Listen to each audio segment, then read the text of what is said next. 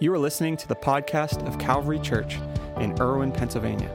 For more information, you can visit us online at calvaryirwin.com. Well, good morning, everyone. My name is Nick. I'm the lead pastor here at Calvary, and we've got Rosemary, our youth director, this morning. Hello, good morning.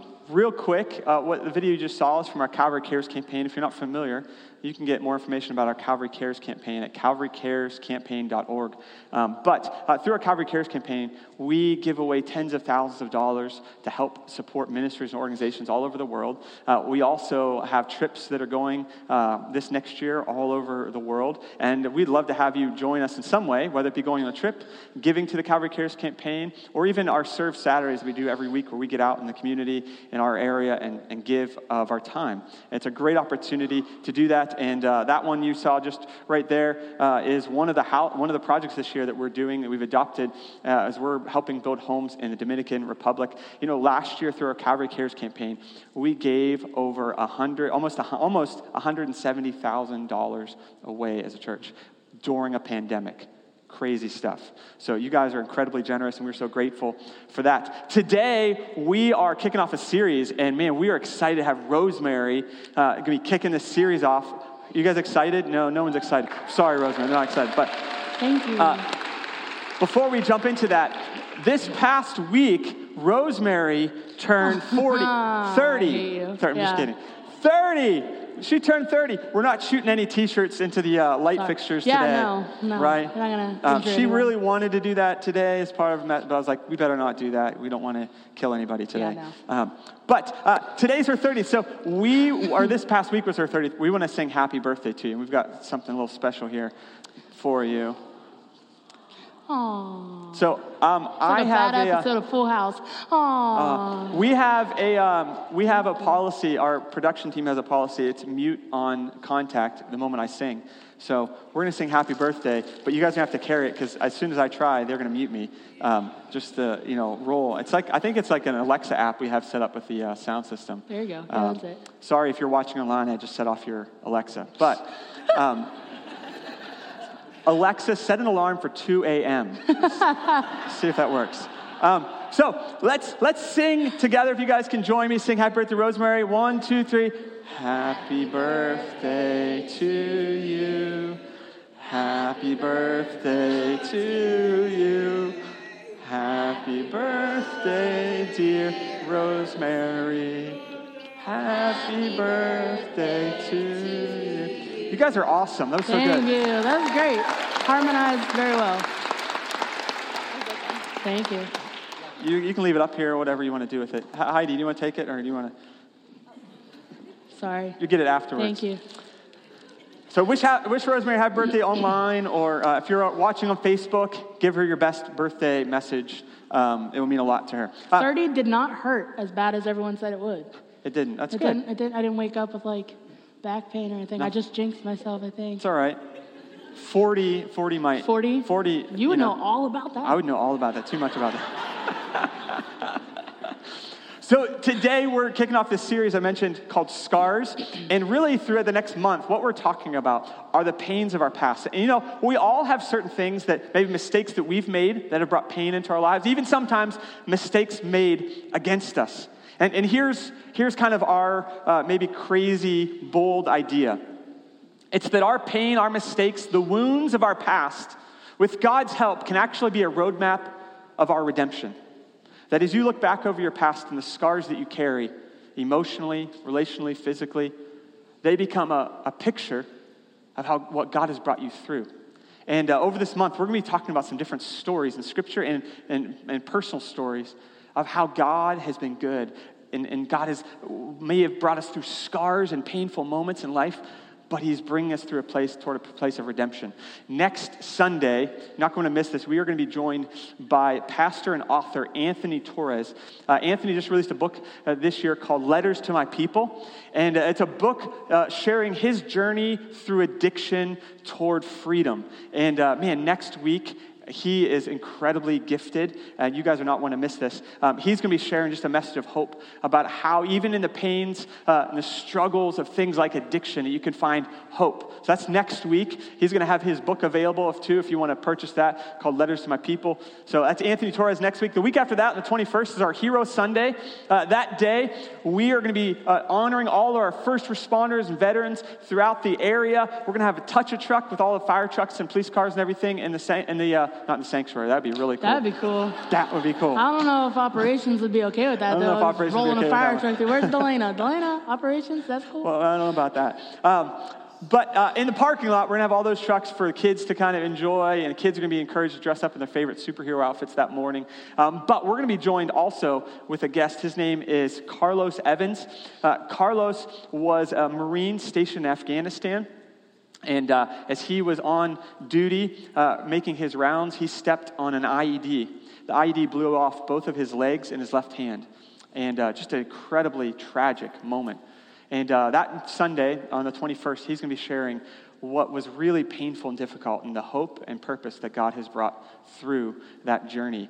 So that's the 21st. Invite a friend. That's going to be a really special day. And then we're going to close out the series, the end of this month, talking about the thorns in the flesh that Paul writes about in 2 Corinthians, that we walk with a limp sometimes, but God still gets us through, that when we are weak, he is strong. So that's going to be this series. We're really excited. So invite someone. There's some invitation cards on your way out this morning. It's going to be a great. But this morning, we're talking about pain and promise. And I'm going to hand it off to Rosemary to kick us off today. All right. Hello. As you said, my name is Rosemary.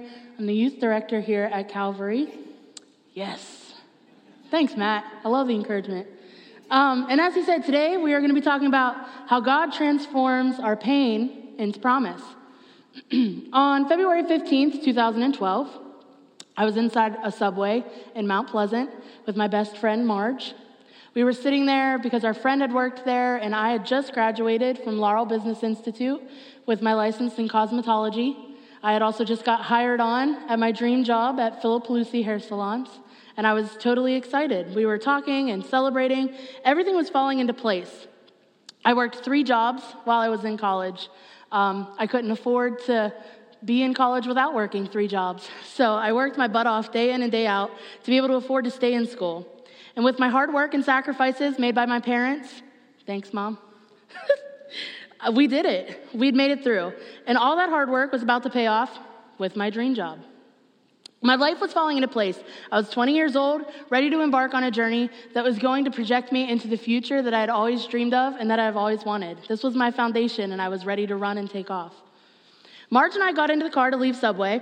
We were going to meet our friend at her house so that she could change out of her uniform, and then we were all going to go to a bonfire that night at another friend's house. Now, if you're familiar with the Scottsdale, Mount Pleasant area, there's a section where it passes over 119, and the two towns connect. Marge and I had just gotten gas, and we were en route to our friend's house. As we were crossing over 119, everything slowed down. You know that part in the movie where something tragic's about to happen and everything goes real slow? That happens in real life, believe it or not. I saw a trailblazer flying up the on-ramp, going way too fast to stop at the red light that he had. I was going way too fast to stop at the green light that I had. I had about 20 seconds to decide how I was going to handle this situation that was about to happen in front of me. I could keep on keeping on at the pace I was going, but that would be no news or no good news for Marge, who was sitting in my passenger side seat as this trailblazer would smash into her at 50 miles per hour. I could gas it and try to race him through the light and beat him, but again, that risked him just plowing into the side of my car. So the conclusion I came up with was the following. I yelled at Marge and I told her to brace herself. She literally went like this. I'm like, all right, Marge. So that's what she did. She hugged herself, closed her eyes, and she probably prayed a little bit. I shift my car, it was a 6-speed, into first gear and just slammed on nothing but the brake, hoping that I would stall my car out in time to stop.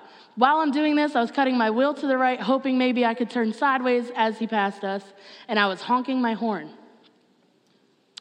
That's when the collision happened.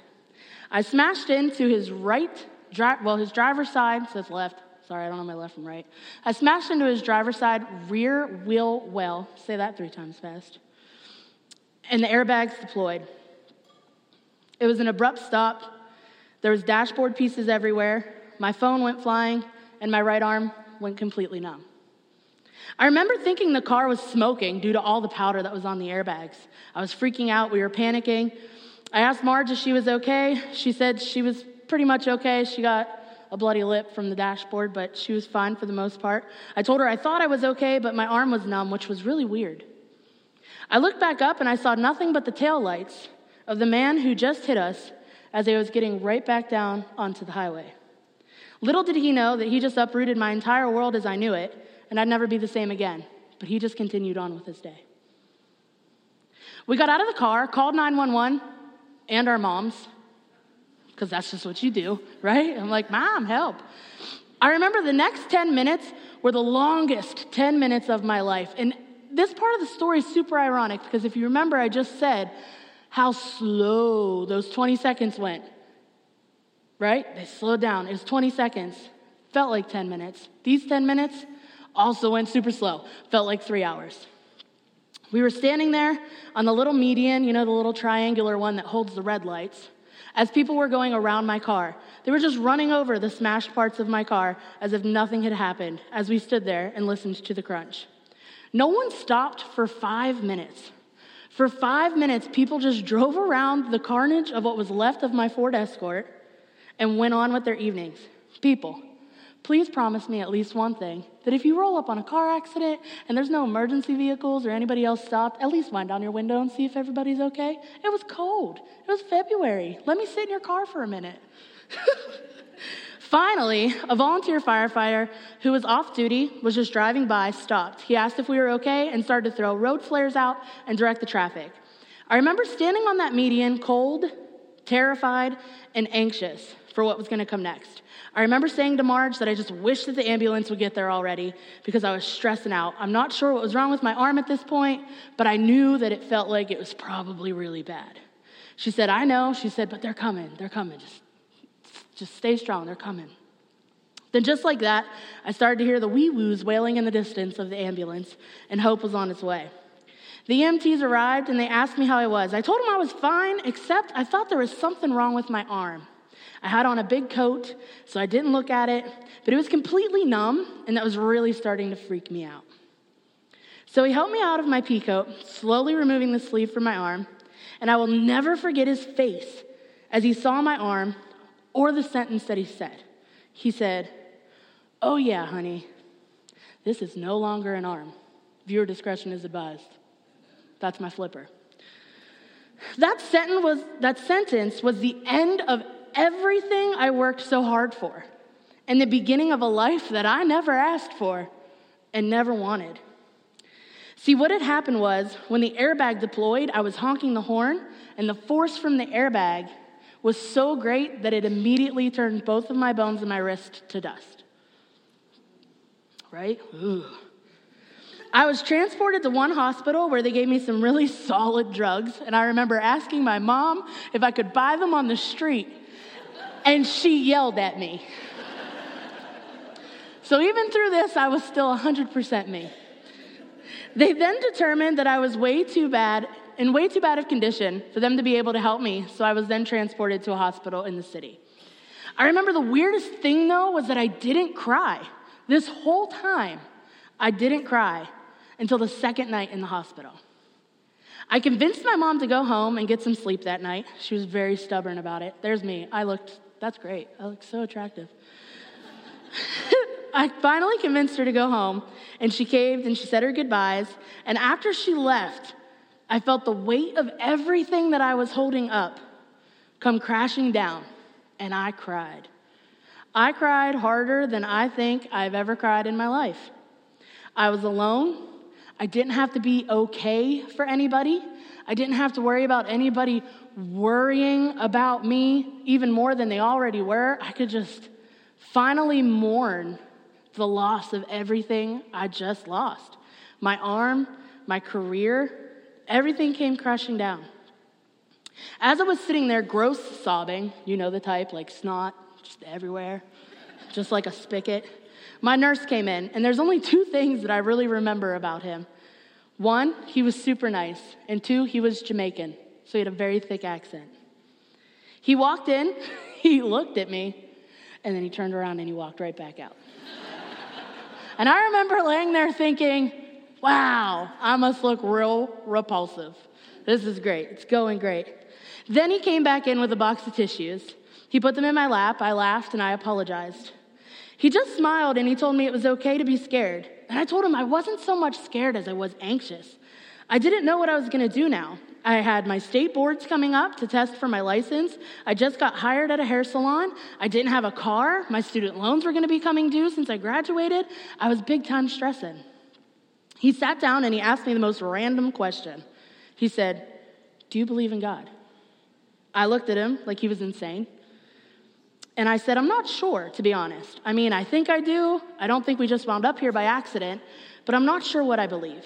He said, "Do you have a Bible?" I told him I was sure I did somewhere at some point in time in my life.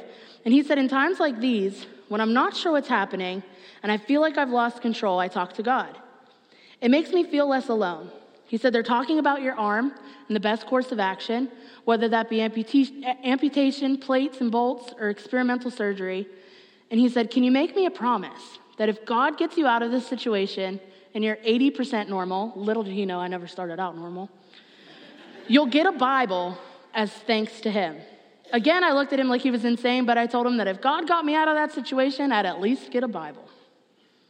Now, I want to stop there with my story for a minute and jump to another one. Now, I feel a lot like my grandma because she jumps from story to story, but bear with me because it's going to get good. This is a story from the Old Testament that's not a real popular one. It's kind of a hidden gem, if you will. In the year 1015 BC, Jonathan, son of King Saul, had a son named Mephibosheth. Everybody say that with me. Mephibosheth. Exactly. So if I mess it up, that's why.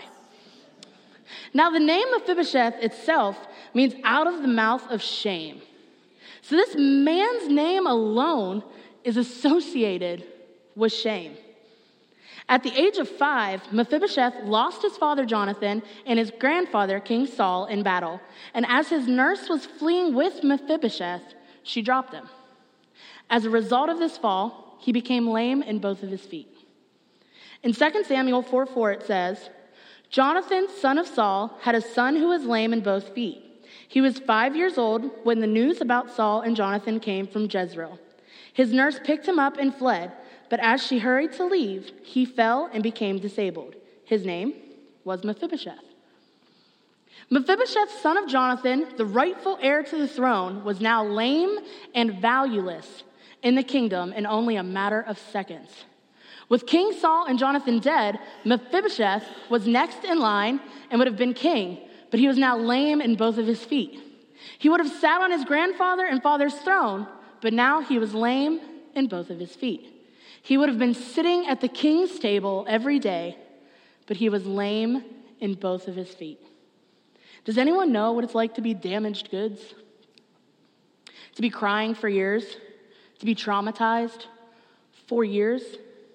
Mephibosheth would soon move to the Jewish town of Lodabar. Lodabar translates to nothingness or barren. Mephibosheth didn't just lose the function of his legs, but he lost his self-worth, he lost his self-confidence, he lost his purpose, and he lost his identity.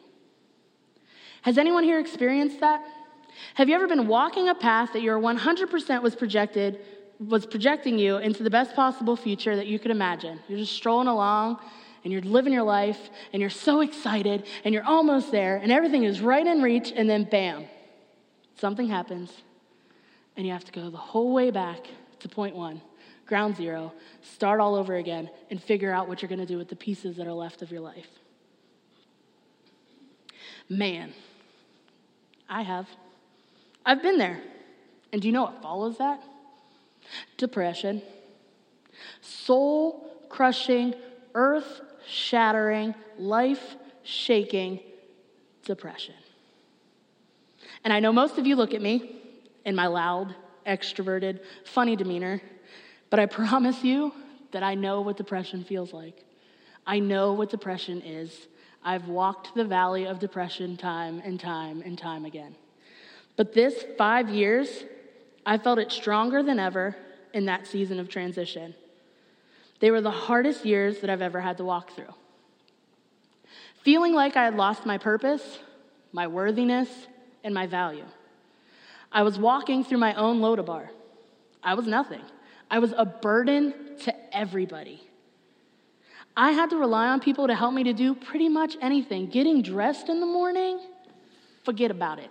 Try to button pants with one arm. It ain't happening. I didn't have a car, so anytime I needed to go somewhere, I needed to rely on friends or family. I didn't have an arm, so things as basic as opening a jar of mayonnaise or pickles was out of the question.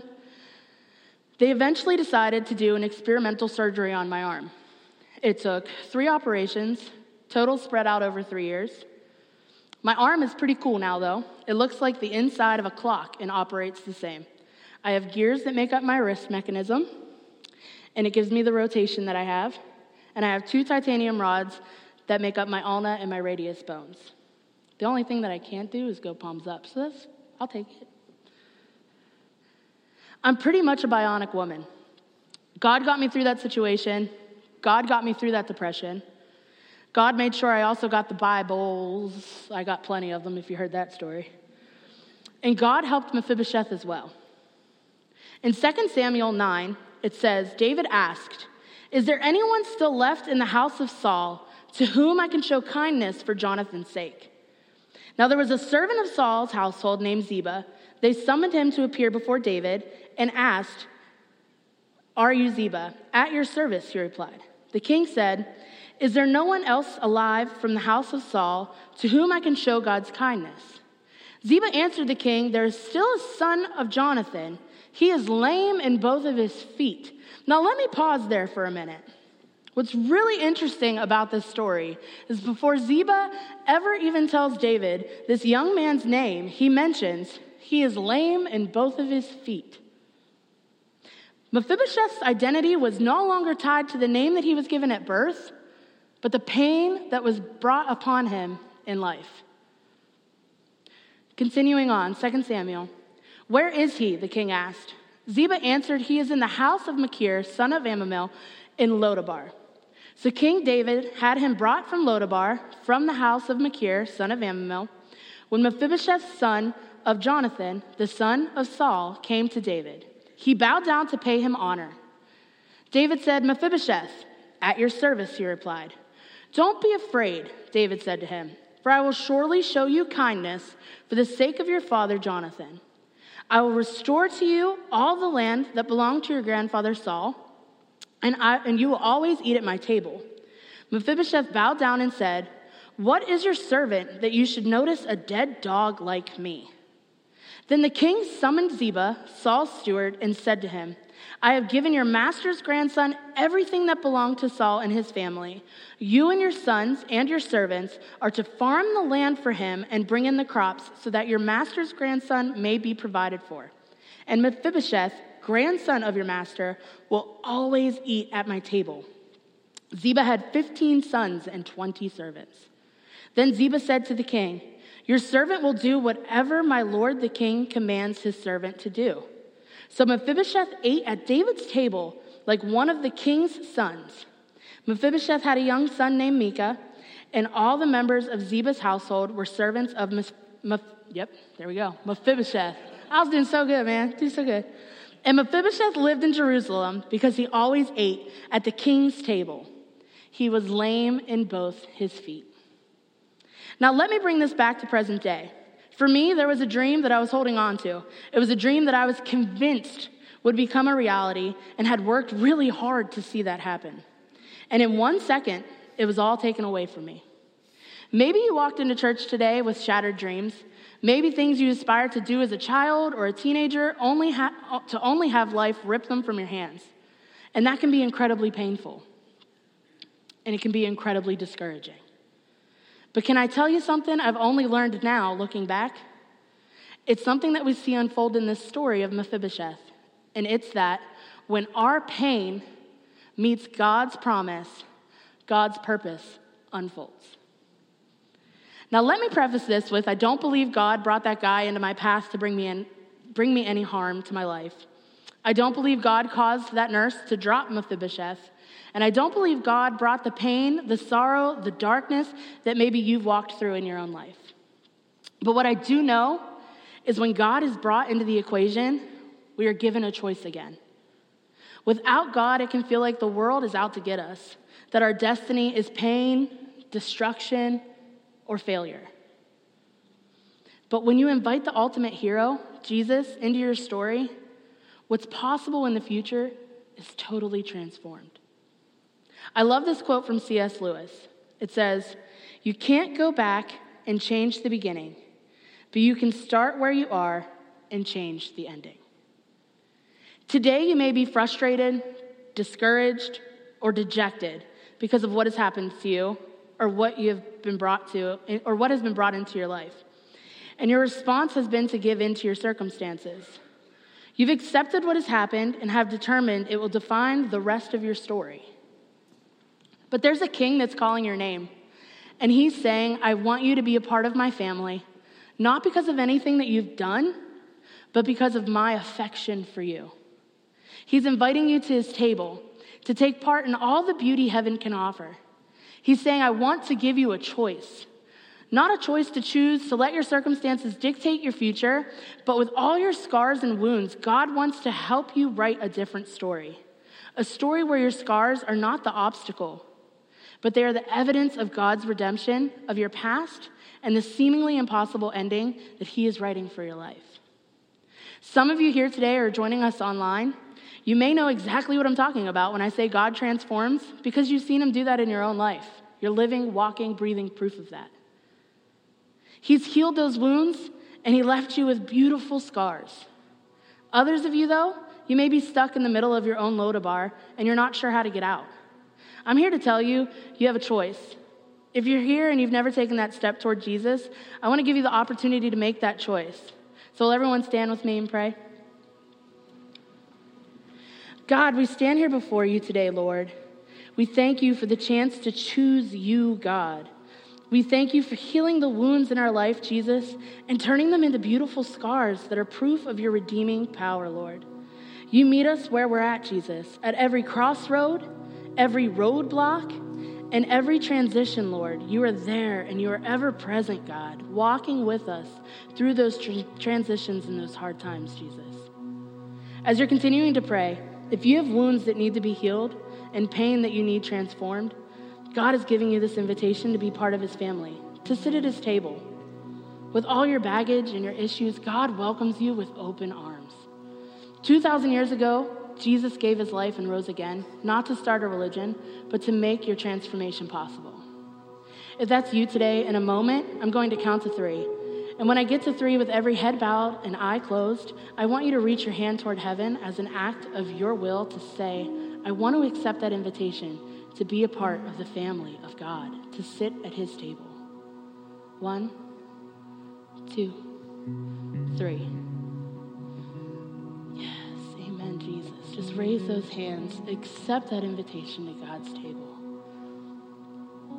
If you raised your hand, I just want to congratulate you on choosing to take that step towards God. Everyone, let's pray this prayer together. Repeat after me. Dear God, thank you for loving me and welcoming me today. I accept your forgiveness through Jesus. I commit to live for your purposes. Give me the strength and the courage to follow you all the days of my life and to show your love to the world around me. In your gracious name, amen.